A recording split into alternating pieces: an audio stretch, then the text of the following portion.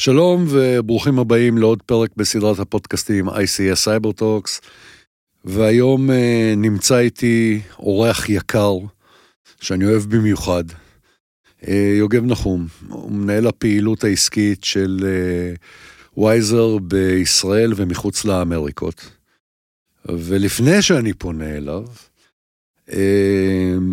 יוגב הוא אחד האנשים עם חוש ההומור היותר נחמד שיש, ואני מאוד מאוד ממליץ למי שרוצה לעקוב אחריו בלינקדאין, כי כל פעם הוא מוציא פנינה אחרת עם סרטונים ותמונות וכיתובים, שזה פשוט ענה. שלום יוגב. שלום, שלום וברכה. תודה שהזמנת אותי. כיף גדול שבאת.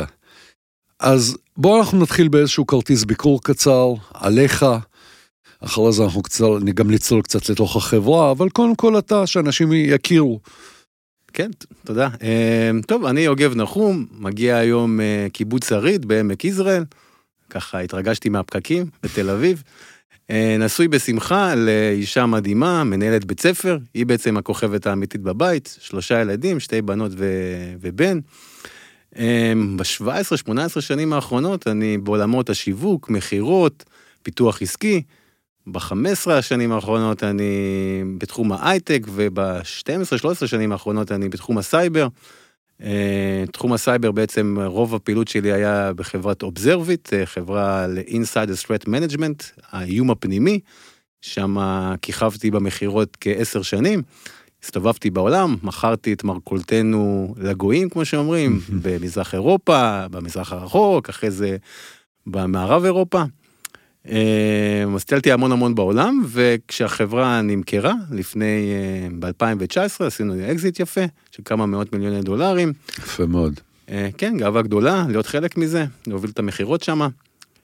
כשהחברה נמכרה, אז הגלגול הטבעי, גם הבעלים של החברה, שנדבר, עבר חברה והקים חברה חדשה, אז מאז אני בווייזר, מנהל את הפיתוח העסקי בישראל, וכמו שאמרנו, מחוץ לאמריקה, אבל בעיקר אנחנו מתרכזים בישראל. למעשה זה הפעם הראשונה שלי שאני שם את רוב יהבי במדינת ישראל, וזה כיף גדול. יש הרבה אנשים שאומרים, חול נוצץ, פה זה כיף, פה אנשים חמים, טוב, וכל הסטריאוטיפים של הקניין הישראלי, אני לא פוגש אותם, ההפך, אני נהנה מהקהילה, הקהילה תורמת לי הרבה, אני מנסה לתרום בחזרה, וכיף גדול. מצוין, אז לקחת אותי בדיוק לתוך השאלה לגבי וייזר. בוא, תסביר לנו מה החברה שלך עושה. טוב, אני אנסה לעשות את זה תמציתי ולעניין. וייזר עוסקת במודעות לאיומי סייבר. יש לנו, אנחנו מחכים להגיד לחצי, חצי מפתחים מדיה, שזה בעיקר סרטוני הדרכה, וחצי זה הפלטפורמה שלנו לניהול הסרטוני הדרכה ולניהול הדרכות ופישינג סימוליישן ופוליסי מנג'מנט לארגונים. אנחנו חברה קצת מיוחדת בנוף הישראלי ובכלל בנוף העולמי, אנחנו מאמינים שמודעות לאיומי סייבר לא שייכת רק לארגונים. אם תלך להרבה חברות למודעות, הם אומרים שהם עוסקים הרבה במודעות, אבל לא מפרסמים את הסרטונים שלהם או את התכנים שלהם, שומרים את זה ללקוחות שלהם. אנחנו מאמינים קצת אחרת, אנחנו מאמינים שמודעות שייכת לכולם, מתחילה ברגע שאתה מקבל את הטלפון שלך הראשון, וגם ההורים נותנים לילדים כדי להיפטר מהם קצת, בגיל 2-3, אז מאז הם בעצם חשופים לאיומים, וזה מלווה אותנו כל החיים שלנו, אז כל הסרטוני ההדרכה שלנו הם בחינם לקהילה, אנחנו מפרסמים אותם בלינקדאין כמו שאמרת, אנחנו מפרסמים את זה בוואטסאפ, עכשיו אנחנו הולכים לעשות שיתוף פעולה עם רשויות מקומיות, ולעשות דף שירות לאזרח, וכל התוכן הזה מונגש בחינם לטובת האזרח. אני אישית גם עושה וובינרים עם מומחים בתחום, כבר עשינו 9 השנה, על כל מיני נושאים, אני מארח מומחים מהתעשייה, אני איש מחירות, אז אני תמיד שואל בכובע האזרח הפשוט את המומחים, מה דעתם, עשינו וובינר על ילדים ברשת, או עשינו וובינר על איך מתקבלים לעולם הסייבר, שבוע שעבר עשינו וובינר על שרשרת ההספקה, אז ככה מנסים לגעת בהמון תחומים בעולם הסייבר, ובעצם להנגיש את הדבר הזה של סייבר לאזרח הפשוט. לפעמים יש ניתוק מסייבר, אנשים ששומעים סייבר, נשמע כזה גדול ומפוצץ, אפילו קרובת משפחה שאלה אותי, רגע, אתה עובד בסייבר? אתה לא נראה כזה חכם. לא נעלבתי, אולי קצת, אבל סייבר, כמו שנדבר עוד מעט, נוגע לכולם, רלוונטי לכולם, לצערנו אנחנו פוגשים את זה, כל אחד יפגוש את זה במוקדם או מאוחר, יש כל הזמן אירועים שנוגעים בחיים הפרטיים שלנו, ובאמת, אם נחזור עוד פעם לחברה, לווייזר, אנחנו מנסים להנגיש את הנושא, ליצור כמה שיותר תוכן, כדי לתרום לקהילה, והקהילה חוזרת אלינו.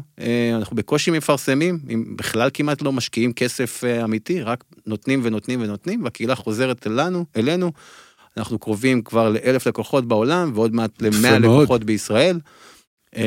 ועוד פעם, אני אף פעם לא עסקתי בישראל, אז כשעוד מעט יש 100 לקוחות, ועכשיו פרטנרים חדשים מגיעים, ורשויות מגיעות, אז גאווה גדולה, ובאמת שמחה גדולה להביא את המודעות לאיומי סייבר, לכל אזרח ואזרח. אפילו קיבלתי פעם סרטון מאמא של אשתי, שהזהירה אותי מקודי סריקה, היא אפילו לא ידעה שאני מייצר את הסרטונים האלה, היא הזהירה את כל המשפחה, תיזהרו מקודי סריקה, ואני הייתי, וואו, איזה שמחה, איזה ששון, באמת, גאה. אז נושא המודעות, ואנחנו מדברים בעולם המקצועי, אנחנו מדברים כל הזמן על הנושא של social engineering, כי בסופו של דבר, איך שלא תהפוך את זה, התקפות מאוד מאוד נעזרות בעולם הזה. כדי לקבל מידע, כדי ללמוד מי ואיך ולמה. אז השאלה הכי בסיסית שיכולה להיות בקטע, למה המודעות לאיומי סייבר כל כך חשובה? כן, שאלה חשובה. טוב, אני כמו חייל טוב, אני אחלק את זה לשלושה חלקים. קודם כל, למה מודעות לאיומי סייבר, לפני שנדבר על מודעות, למה כל כך חשובה? כמו שאמרת, נוכלי סייבר, פושעי סייבר, באמת מנצלים את החולשה האנושית, יש כאלה שקוראים לזה החוליה החלשה, אנחנו מעדיפים לקרוא לזה החוליה החזקה, כדי לחזק את העובדים, ובאמת כל אחד יכול להכניס לתוך החברה שלו, אם הוא רוצה או לא רוצה, איום סייבר, אם זה פישינג, אם זה כופרה, אם זה שיתוף מידע במקומות לא נכונים, האנשים שחושבים שהצוות ההבטחה או פתרונות טכנולוגיים חזקים יפתרו את כל הבעיות ללא עזרה של האנשים בארגון, הם טועים בגדול למעשה, כי א', לא לכל ארגון יש כסף לכל כך הרבה טכנולוגיות, וגם אם יש לך הרבה טכנולוגיות, כמו שאמרת, הפושעי סייבר מנצלים את החולשות האלה, היום בכלל בתקופת הקורונה, שאנשים עובדים מהבית, כל אחד הוא בעצם מנהל IT משלו, וקשה מאוד לתחזק את הדברים האלה. כשעובד מודע, אז הוא עוזר לצוות ההבטחה, וככה נוצרים שגרירים בתוך הארגון. אם ניגע במודעות, בוא נדבר למשל על חברה שרוצה שהמשרד שלה יהיה נקי. היא יכולה להביא צוות ניקיון, אבל אם כל העובדים לא יהיה אכפת להם, והם לא יהיו מעורבים, ולא יהיה תרבות של שמירה על ניקיון, אז כנראה שצוות הניקיון יעבוד כל היום, והמשרד לא יהיה נקי. מעבר לזה, כשאנחנו מדברים על מעורבות, אנחנו צריכים בעצם להביא את הנושא הזה כמה שיותר גבוה, ונגיד, כשאתה מדבר, אחרי שאתה מגיע לאכפתיות, נגיד וירוס הקורונה, אנשים רוצים כבר לדעת, אז אתה צריך לתת להם את הכלים, איך להתמגן, מה לעשות, מתי לשים מסכה, מתי לא לשים מסכה, אז כל הדברים האלה בעצם יוצרים שגרירים בארגון, אנשים שדואגים ויוצרים מעורבות, אכפתיות, תרבות, אלה המילות המפתח, ובעצם יוצרים סביבה הרבה יותר נגישה והרבה יותר בטוחה לארגון, מפני הרבה איומים שלצערנו הפושעים נהיים מאוד מאוד יצירתיים, וזה גם נוגע בכולם, זה נוגע בחיים הפרטיים, זה נוגע בכל בית בישראל יכול להיפגע מאיום סייבר כלשהו, כי ראינו גם הקורונה השפיעה על זה שהרבה ארגוני פשע עשו את האפגרייד הזה, ובמקום ללכת לרחוב, הולכים עכשיו לאזור הווירטואלי, ומנצלים את הפשיעה במקום. לא, אין ספק בכלל, אנחנו יודעים ובוודאות של 200%, לא של 100%, כן. שהקורונה בהחלט הייתה אחד הגורמים להייפ המטורף שיש כרגע בנושא של תקיפות סייבר, כל ההתארגנויות החדשות, תחת מה שנקרא סינדיקט פשעי הסייבר, שזה כבר ממש ארגונים קורפורטים לכל דבר ועניין. אז זה בהחלט נושא שאנחנו מודעים אליו. הנושא של ה-social engineering, ואני מדגיש את זה פה, אנשים כחלק מההוויה ותרבות הלייקים, חושפים יותר ויותר ויותר על מנת לזכות באיזשהו ריגוש, אני חושב, כן, אני לא פסיכולוג, לא מבין בזה יותר מדי, אבל על מנת לזכות באיזשהו ריגוש כתוצאה מזה שכולם מהממת וכל הדברים האלה, ופחות מבינים שכל דבר כזה חושף אותם ונותן עוד הבנה לתוקף או למה שזה לא יהיה, של מאיפה הוא יכול לחדור. זאת אומרת, אני אתן סתם דוגמה, וזו דוגמה שאני חושב שלי היא נורא ברורה, אני לא בטוח שהיא ברורה לאנשים אחרים. הרבה אנשים פונים אליי בלינקדאין, אומרים לי, תשמע, וואלה, אח שלי רוצה להיות חבר שלך. בסדר? צרף אותי לנטוורק, לפרופשיונל נטוורק שלך. עכשיו, אחד, לעולם אני לא מאשר ככה. אני נכנס לתוך העמוד, אני מסתכל, אני מנסה להבין ממתי הוא פעיל. האם יש תמונה?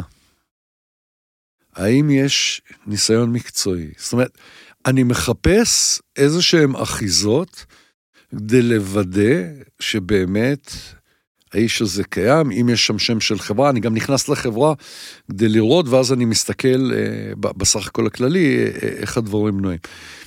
אז יכול להיות שאני פרנואיד. בסדר, בגלל שזה תחום העיסוק שלי, אז אני קצת יותר...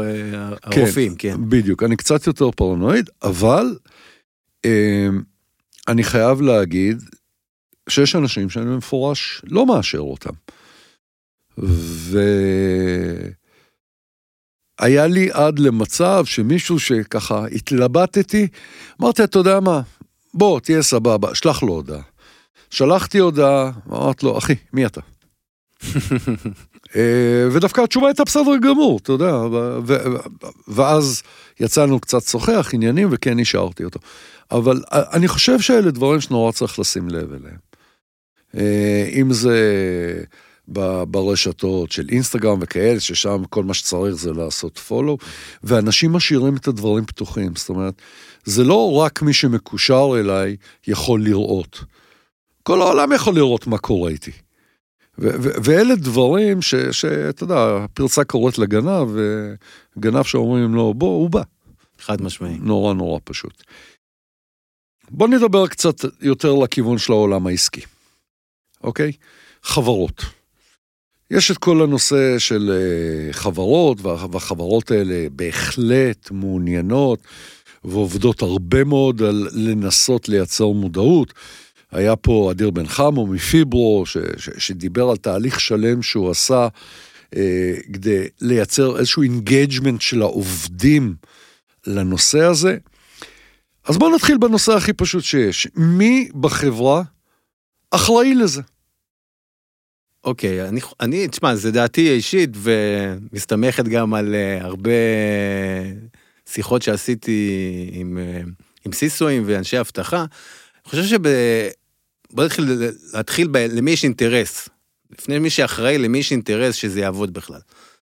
האינטרס הוא של צוות ההנהלה והמנכ"ל וכל החברים שלו והחברות שלו שעובדים שם, כי מן הסתם איום סייבר יכול להפיל את החברה, יכול להרוס כל חברה, גם אם חזקה, גם אם קטנה, גם אם גדולה.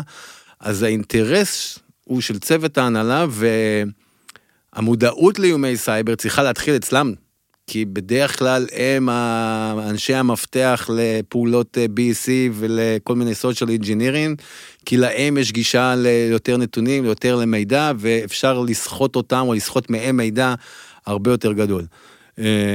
אז האינטרס חייב להיות של צוות ההנהלה. עכשיו, בד בבד, לצוות ההבטחה ולסיסו, למנהל ההבטחה, מנהלת ההבטחה, יש את הכי ידע בתחום לדעתי, בתוך כל הארגון.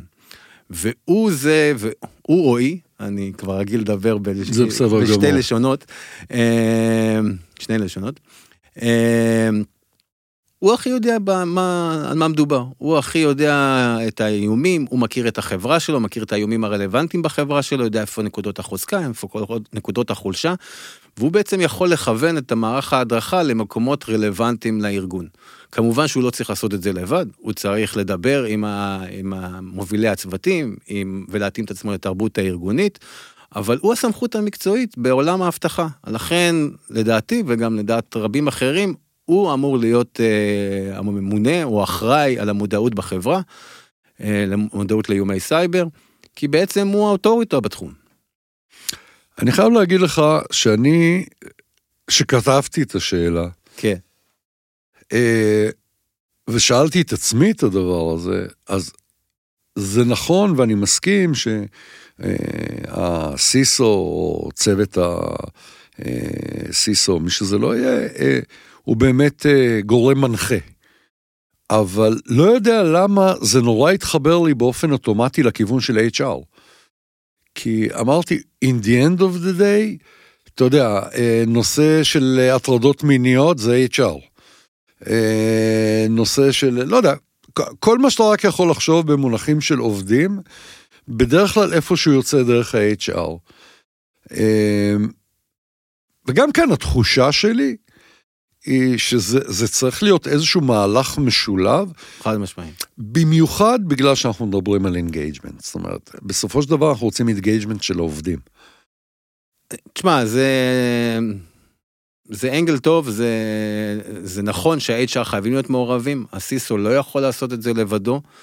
עם זאת, ל-HR יש הרבה דברים אחרים שהם עסוקים בהם. המטרה של המודעות היא להעלות את החוסן הארגוני נגד מתקפות סייבר. זה היעד העסקי והיעד של מנהל ההבטחה. אז האינסנטיב, התמריץ הכי גדול הוא למנהל ההבטחה. אם מנהלי ההבטחה לא מבינים שהם לא יכולים לבד, ונראה לי שהם מבינים את זה מהר מאוד, אז אני שם את הכסף שלי במקום שלמי שיש הכי תמריץ לשמור על הארגון, וזה לצוות ההבטחה. כמובן שללא שיתוף עם HR, עם משאבי אנוש, ואי הבנה של המשאב האנושי בארגון, כנראה שההדרכה לא תצא לפועל. יש הרבה ארגונים צריכים לקבל אישור מהמשאבי אנוש על אופי ההדרכות, על איך אתה מעביר את ההדרכות, אבל התוכן, המהות של ההדרכה, לדעתי נגזרתו וממלכתו של צוות ההבטחה, כי הוא באמת יודע על מה צריך לשים דגש, וכמובן זה תקשורת שהיא תמיד עם כל מנהלי מחלקות, לא רק עם HR, כדי להבין ולקבל משוב מהארגון. יש הרבה דרכים לא טובות לעשות מודעות לאיומי סייבר, ואם לא מתאימים את זה לשאר המחלקות, ובמיוחד למשאבי אנוש, כנראה שזה רק יהיה לסמן וי, וזה לא יגיע ליעילות, ולא נגיע למעורבות גבוהה, ולא לאכפתיות, וגם לא להעלאת החוסן הארגוני, שזה המטרה העל של כל המודעות. דרך אגב, אחת הטענות שלי, זה שמטפלים בנושא של מודעות בארגון, זה לא מספיק לטפל באנשים בתוך הארגון עצמו, אלא צריך לצאת לפחות לסביבה הקרובה, לפחות ברמה של בבית, אישה, ילדים, אנחנו מכירים התקפות, ואפילו פה בארץ, שלמעשה התוקפים בסושיאל אינג'ינירינג, דרך האישה, הגיעו בסופו של דבר, זאת אומרת, הם תרגטו את הבעל, אבל הם תרגטו אותו, הבינו מי זאת אשתו, דרך אשתו שפחות מודעת, הצליחו להשתלט לה על הטלפון, שלחו הודעה עם קוד זדוני לתוך הטלפון שלו, וכך זה התגלגל יפה. השורה התחתונה הייתה, שלמעשה הם אישרו לעצמם איזשהו צ'ק מאוד יפה ושמן שנשלח. אז כן, אני חושב שצריך קצת להסתכל בהיבט יותר רחב. תשמע, לפני שאתה שואל את השאלה הבאה. אין שום בעיה. כל סרטון הדרכה שאצלנו מופיע במערכת, יש לו אפשרות לשיתוף בחינם עם הקהילה. זאת אומרת, כל בן אדם שמקבל סרטון הדרכה מצוות ההבטחה, יכול לשתף אותו הלאה עם כל העולם, בחינם.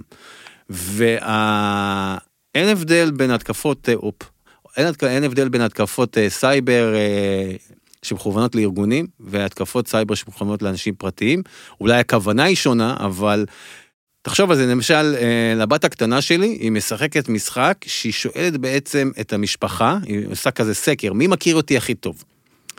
זה מתחיל בגיל כזה מוקדם, מי מכיר אותי הכי טוב, איזה צבע הכי אני אוהבת, איזה המון שאלות, איזה קבוצת כדורגל, והיא שולחת את זה לחברים שלה, וגם לנו, שנענה ונעשה סקר. עכשיו, ברגע שהיא נותנת את זה לאפליקציה, האפליקציה כבר רשמה אותה, היא יודעת מה היא אוהבת, מה היא עושה, איפה היא הולכת, כמה היא... עוד דוגמה, כשאנחנו מורידים אפליקציות, אנחנו בדרך כלל מקבלים כזה מסמך ענקי של הרשאות, ואנחנו די ליהוטים משחק עם האפליקציה, אנחנו לא שואלים אותה מה היא רוצה מאיתנו, לאיזה גישה מידע, לתמונות, לא לתמונות, לפעמים אפליקציות שאין להן קשר למידע האישי שלך, מבקשות מידע אישי. דוגמה אחרונה, טיק טוק, מכיר טיק טוק? מאוד פופולרי אצל הילדים, כולם בטיק טוק, זה כאילו עולם מטורף, עם כל הביקורת שלי על הפלטפורמה הזאת, יש לה אפשרות מצוינת לערוך סרטונים ותמונות. מצוינת, כל מיני פילטרים, כל מיני הערות, אתה יכול להיות במאי קולנוע בכף היד. עכשיו, בטיק טוק יש אפשרות לשים סרטונים שהם פובלישט, שכל החברים שלך וכל מי שרוצה יראה, ככה אתה גם משיג טראפיק ואתה נהיה אושייה, ויש מקום פרטי. זאת אומרת, אתה שומר את הסרטונים האלה באופן פרטי שרק קשורים אליך. אף אחד לא יכול לראות, רק אתה. אבל אם פורצים לך למכשיר, ואם אתה שמת שם את הדברים רגשיים, אישיים, בדרך כלל אם אתה לא פרסמת את זה, כנראה זה התמונות... יש סיבה שלא פרסמת. שלא פרסמת. פורצים לך למכשיר, פוף, כל התמונות האלה חשופות, ובידי פושעי סייבר, זה מתאמים, וכמובן שזה יכול להוביל לסחיטות, סחיטות יכולות להביא לסחיטות של ההורים, ושלא נדבר על כל האפגריידים באפליקציות האלה, שפתאום ההורים מקבלים חשבון של סכומי עתק, בגלל שהילדים קנו כל מיני דברים, אז כל הדברים האלה הם קשורים, אין בידוד בין העולם הביתי לעולם העסקי. אם בן אדם שומר על עצמו טוב בבית, כנראה הוא יתנהג בהתאם גם בעבודה, ובגלל זה גם אנחנו מכינים הרבה תוכן שקשור לעולם הביתי, איך מתנהגים בבית, איך שומרים על האינסטגרם, מולטי-פקטור אותנטיקיישן, זה משהו, אימות דו-שלבי, זה משהו בסיסי ששומר עליך מפני חטיפת חשבונות, אנשים משתמשים בסיסמאות דומות לאתרים דומים, אז כל הדברים האלה הם קשורים אחד לשני, הבן אדם כשהוא הולך הביתה, הוא לא נהיה בן אדם אחר, הוא אותו בן אדם, ואפשר לעבוד עליו גם בבית וגם בעבודה, ואחד משפיע על השני. קצת חפרתי, אבל... לא חפרת בכלל, אני חושב שכל מה שאמרת הוא מאוד מאוד חשוב. ואם כך, אז למה נושא המודעות לסייבר נתפס כמשהו שהוא מעיק? תשמע, קודם כל, סייבר, נשמע מילה כזאת... כמו האינטרפרייז, סייבר, כזה, משהו כזה של אנשים... נשמע יותר טוב מאבטחת מידע, אם אתה שואל אותי, אבל... זה נשמע יותר טוב מאבטחת מידע, אבל זה נשמע עדיין קצת פלצני לאדם הרגיל. אנחנו עוסקים בסייבר, עוסקים באבטחת מידע הרבה שנים, זה נראה לנו טבעי, אבל לבן אדם הרגיל זה נשמע כאילו, וואו, רחוק ממני 1000 שנות אור. הרבה אנשים שאלו אותי לאורך הזמן, איך אני בכלל יכול להזיק לארגון שלי? זאת אומרת, מה אני קשור? כמו שאמרנו בהתחלה, גם כשצוות ההבטחה לוקח לעצמו הרבה, אז אנשים אומרים, טוב, אז אם אתם מפחדים מפישינג, תביאו מכשיר אנטי-פישינג, פצצה, שיגן עליי, מה העניינים? למה אני צריך עכשיו להיות מודע לדברים האלה? מה, בחייאת? אנשים עסוקים בעבודה שלהם, אנשים עושים הרבה דברים. צריך להבין שמודעות וכל הדרכה היא תוספת עבודה. אז קודם כל אנשים נרתעים מתוספת עבודה. דבר שני, בדרך כלל זה חובה, זה כפייה, כופים על העובד, אם רוצים או לא, ומסתכל על זה במשקפיים ורודים, אבל עדיין כופים על העובד לעשות משהו שהוא לא קשור ליום יום שלו. וגם לצערי יש הרבה הדרכות, אנשי הבטחה פחות יצירתיים, פחות אנשי שיווק כמוני, והם מדברים על זה באופן קר, באופן קצת, זה מה שאתה צריך לדעת, הנה עכשיו צ'קליסט גדול, או איזה לומדה של 45 דקות, מצגת שבא לך לראות בעצמך קצת, או ללכת לעשות נקסט ולעשות הרבה דברים אחרים. אז כשזה לא מונגש בצורה טובה, כשזה קצת מעייף, כשזה ארוך, וזה בא על חשבון דברים אחרים, אז הרתיעה המועקה הזאת היא באמת מובנת, יש הרבה דברים איך לעשות את זה בצורה הרבה יותר איכותית, כדי שהעובד... דרך אגב, אני חייב להגיד שהסרטונים שלכם, בעיניי לפחות מדהימים, כי זה באמת לרכז משהו, ואתם נוגעים בנקודה אחת כל פעם, אתם לא מתפרסים בסרטון על 700 דברים, סדר גודל של 5 דקות, קלטת את העניין, בלי יותר מדי וג'לס, הבנת קצת את איפה אתה צריך לשנות, טיפה את התפיסה, ונגמר הסיפור. ובקטע הזה, דרך אגב, משם התחברנו, זה התחיל מזה שראיתי איזשהו סרטון שלך, שהייתי כל כך מבסוט ממנו, ששלחתי לך הודעה, וככה התחלנו להתקשקש בינינו לפני איזה חצי שנה, לדעתי, אם לא יותר. אז כן, אני חושב שכן הצלחתם לייצר איזשהו כלי, שהוא הרבה יותר אינטואיטיבי ונוח, נקרא לזה לבליעה. כן. עובר קצת יותר טוב בגרון. תשמע, אנשים היום רגילים לפאסט, פאסט, פאסט. הסרטונים שלנו הם לא 5 דקות, הם הרבה יותר קצרים, הם דקה, דקה וחצי, גג 2 דקות. באמת? כן, זה קוראים לזה מייקרו-לרנינג. למשל, באולימפיאדה האחרונה, אני לא זוכר, אני חושב שאתה בבייג'ינג, או תקן אותי אם אני טועה, עשו שם הסבר דקה על כל ספורט. יש המון ענפי ספורט באולימפיאדה, ולא כולם מכירים אותם, וכי הם רצו לשווק גם את הענפים הפחות פופולריים, הם עשו סרטונים של דקה, הנה הספורט, זה מה שאתה צריך לדעת על הספורט. אז הסרטונים שלנו באמת נוגעים בהמון נושאים באיומי סייבר, ואנחנו משתדלים לדבר על זה הנושא, זה גם למה חשוב לך לשמוע את זה, what's in it for you באנגלית, הנה דוגמה קטנה, זה מה שאתה צריך לעשות או לא לעשות, שלום ביי.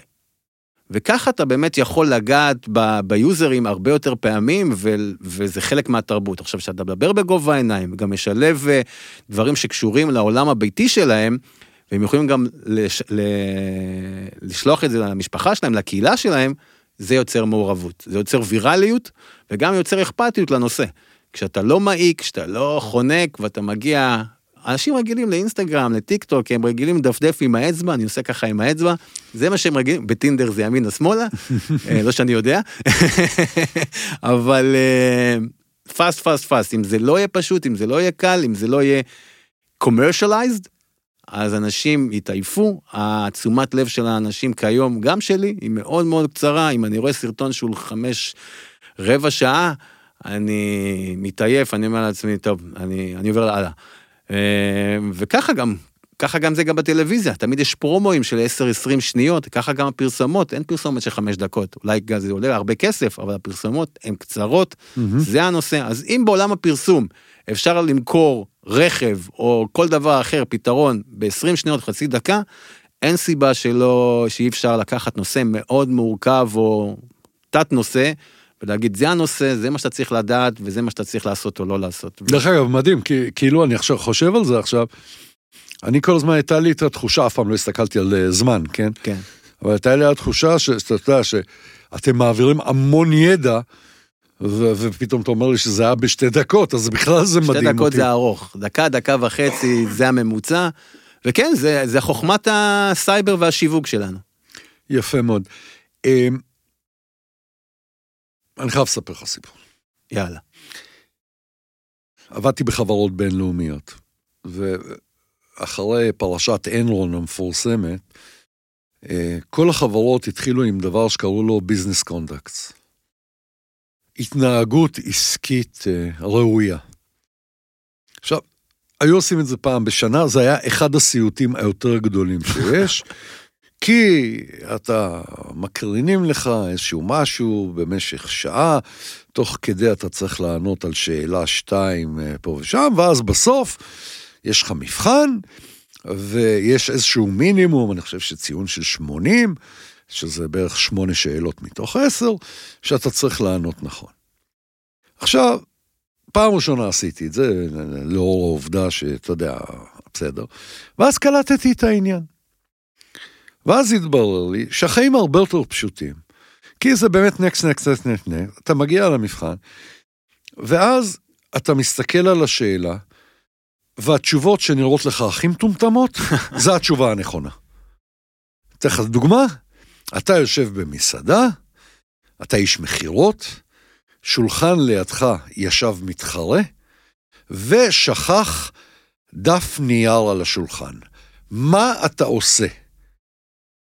והתשובה הנכונה זה אתה לוקח את הנייר הזה והולך ונותן את זה לביזנס קונדקט מנג'ר אצלך בחברה. נראה לך? אבל זה היה בדיוק הקטע, אתה מבין?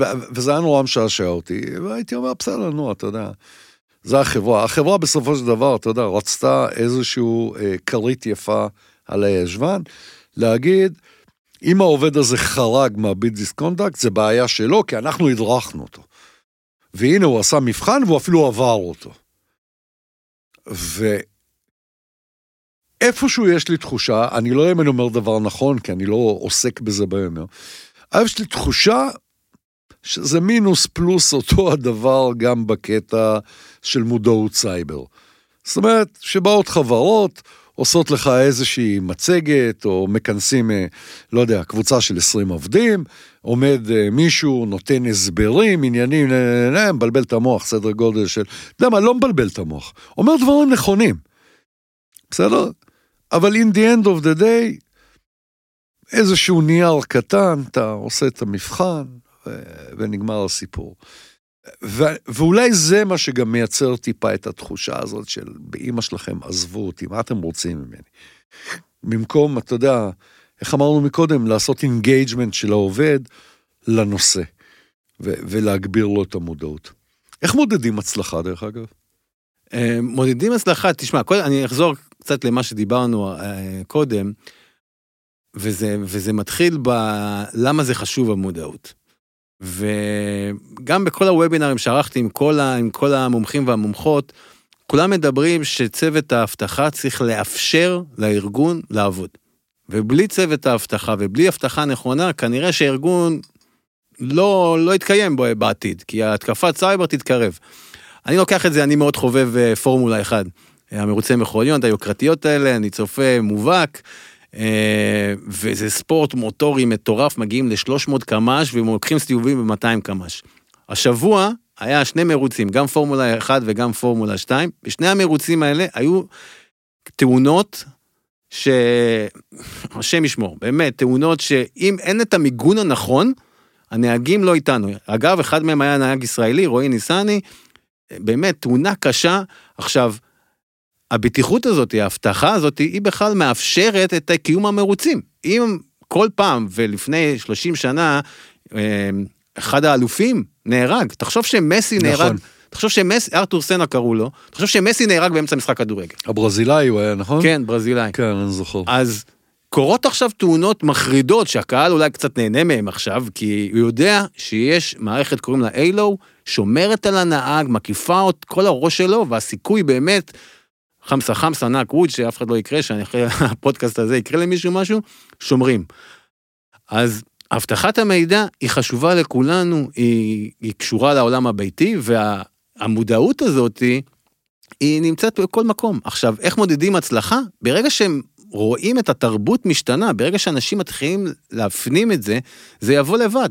כשאתה עושה תהליך חדש, ופתאום פונים לצוות ההבטחה, כי מבינים את החשיבות, שאם עכשיו אני נגיד מתקשר עם ספק למשל, זה דוגמה מהוובינר של שבוע שעבר, אם אני מתקשר עם ספק, ואני מבין שאני מתקשר עם ספק עכשיו, יש פה נקודת הבטחה שאני צריך לבדוק, ואני צריך לדבר עם צוות ההבטחה, ולבדוק איך הוא מובטח, איך הוא ניגש אליי, מה ההשלכות של העסק שאני עושה איתו, אני מתחיל לראות את זה, לא רק בתהליכים האלה, ובתהליכים אחרים של קבלת עובד, של כל התהליכים שבעצם נמצאים בחברה, צוות ההבטחה ירגיש את זה באופן אוטומטי. ככה, התרבות, כמו שרפאל פרנקו אמר באחד הוובינר שלנו, יש לה יד קסם של המודעות, אתה מרגיש אותה, וזה הופך לחלק מהתרבות הארגונית, כמו שדיברתי בהתחלה, המשרד נראה יותר נקי, כי אנשים יותר מודעים לניקיון, ככה זה יהיה גם במודעות. אנשים יתחילו לדבר על זה יותר, יערבו את צוות ההבטחה, וצוות ההבטחה יהיה מעורב בהרבה יותר תהליכים, והכובד שלו בארגון, והחוזק שלו, וגם העדה אל הצוות הזה, כי בדרך כלל,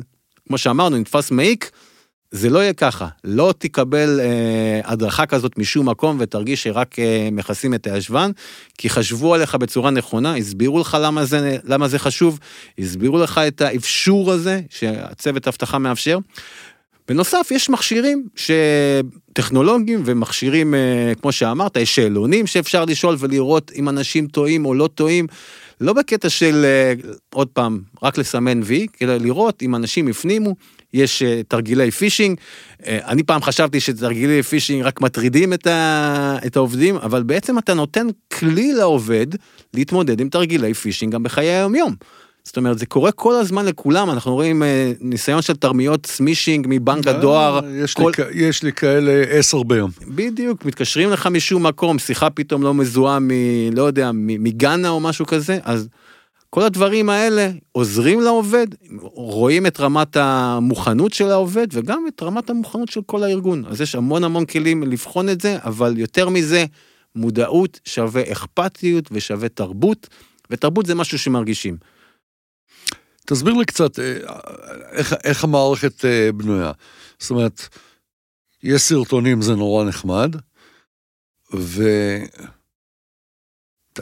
תסביר לי תכלס, איך משתמשים, איך עובדים? איך עובדים? אז המערכת קודם כל בנויה מהדרכה ולהנגיש את ההדרכות. הסרטונים מגיעים לעובד בכף היד, בקמפיינים מובנים קצרים, נגיד אתה שם 4 סרטונים, אז זה 5 דקות, זה הכל.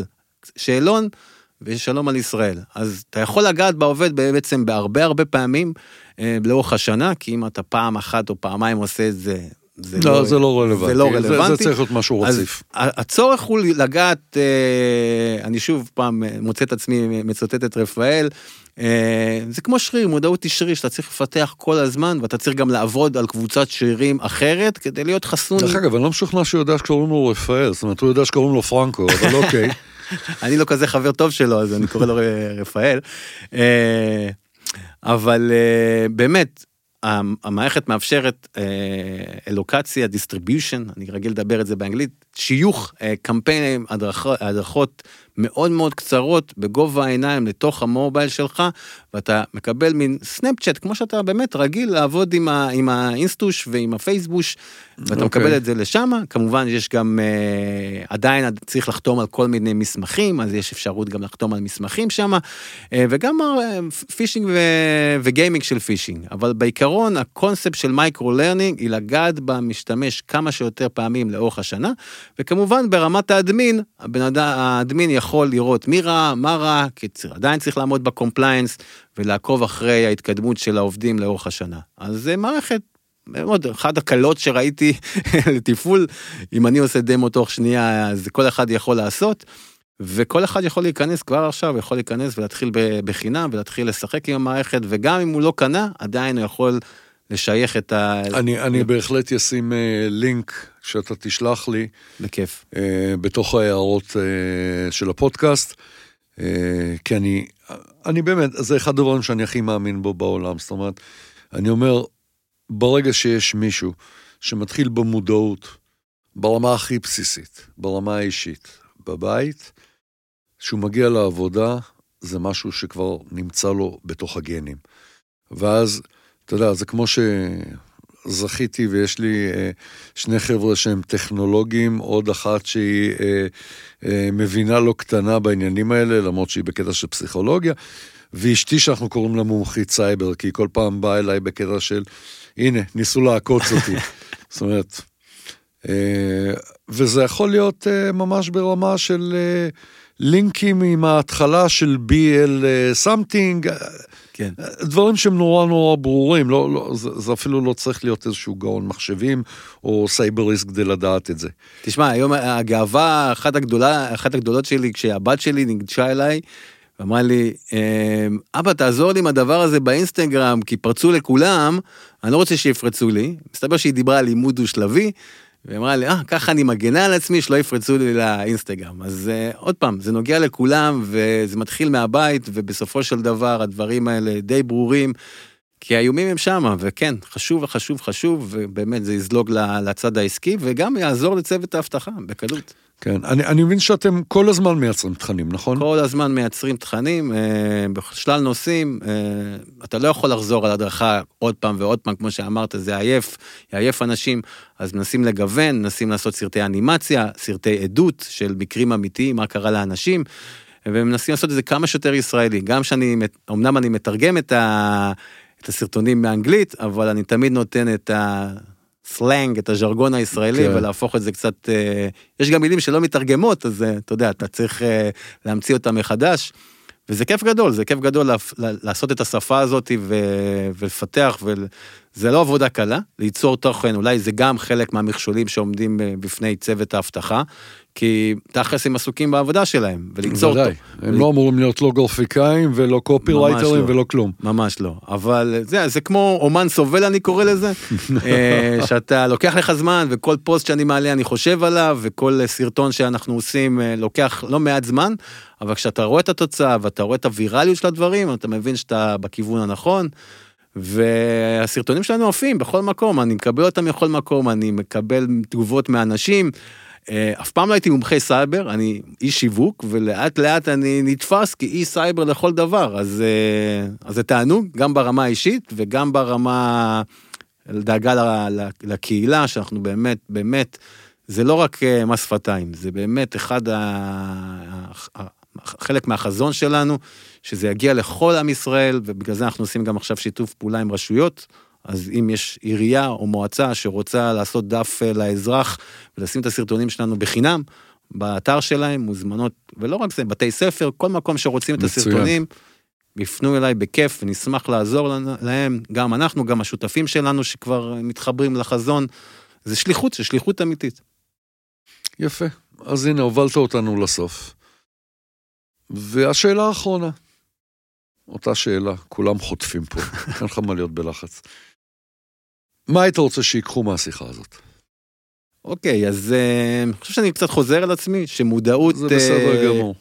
מודעות לאיומי סייבר, זה לא לחייזרים, זה לא לאנשים טכנולוגיים, זה רלוונטי לכולם, אפשר לעשות את זה באופן כיפי אפילו, באופן שישרת ויענה כל אחד, איומי סייבר נמצאים בכל מקום, גם בבית, גם בעבודה, וככל שיותר מודעים, ככה נראה פחות פרצות אבטחה, אתם רואים את זה, שאתמול עיריית תל אביב נפרצה, לפני שבועיים היה איזה אזעקות ברחבי הארץ, אז ככל שנהיה יותר מודעים, נדע לחשוף פחות, ולשמור על עצמנו יותר, אני חושב שזה ישרת אותנו, את כולנו, את כל הקהילה, וזה יביא לתרבות הרבה יותר טובה בישראל. יפה מאוד. היה נורא? לא כאב בכלל. לא כאב בכלל. לא כאב למות. יוגב, תודה רבה. היה מאוד מאוד מעניין. וכמו שאמרתי בהתחלה, אני חסיד ענק שלך. וואו, תודה, איזה מחמאה. אז אני באמת, עוד פעם אומר, כנסו ללינקדאין, תעקבו אחרי יוגב, הוא מפרסם שם דברים מדהימים, ולפעמים זה אפילו לא סרטונים, זה יכול להיות תמונה עם איזה כמה מילים ליד שאני נקרא מצחוק, המון חוש הומור, וחוש הומור טוב כזה, איכותי, אז אני מאוד מאוד ממליץ. תודה. תודה רבה.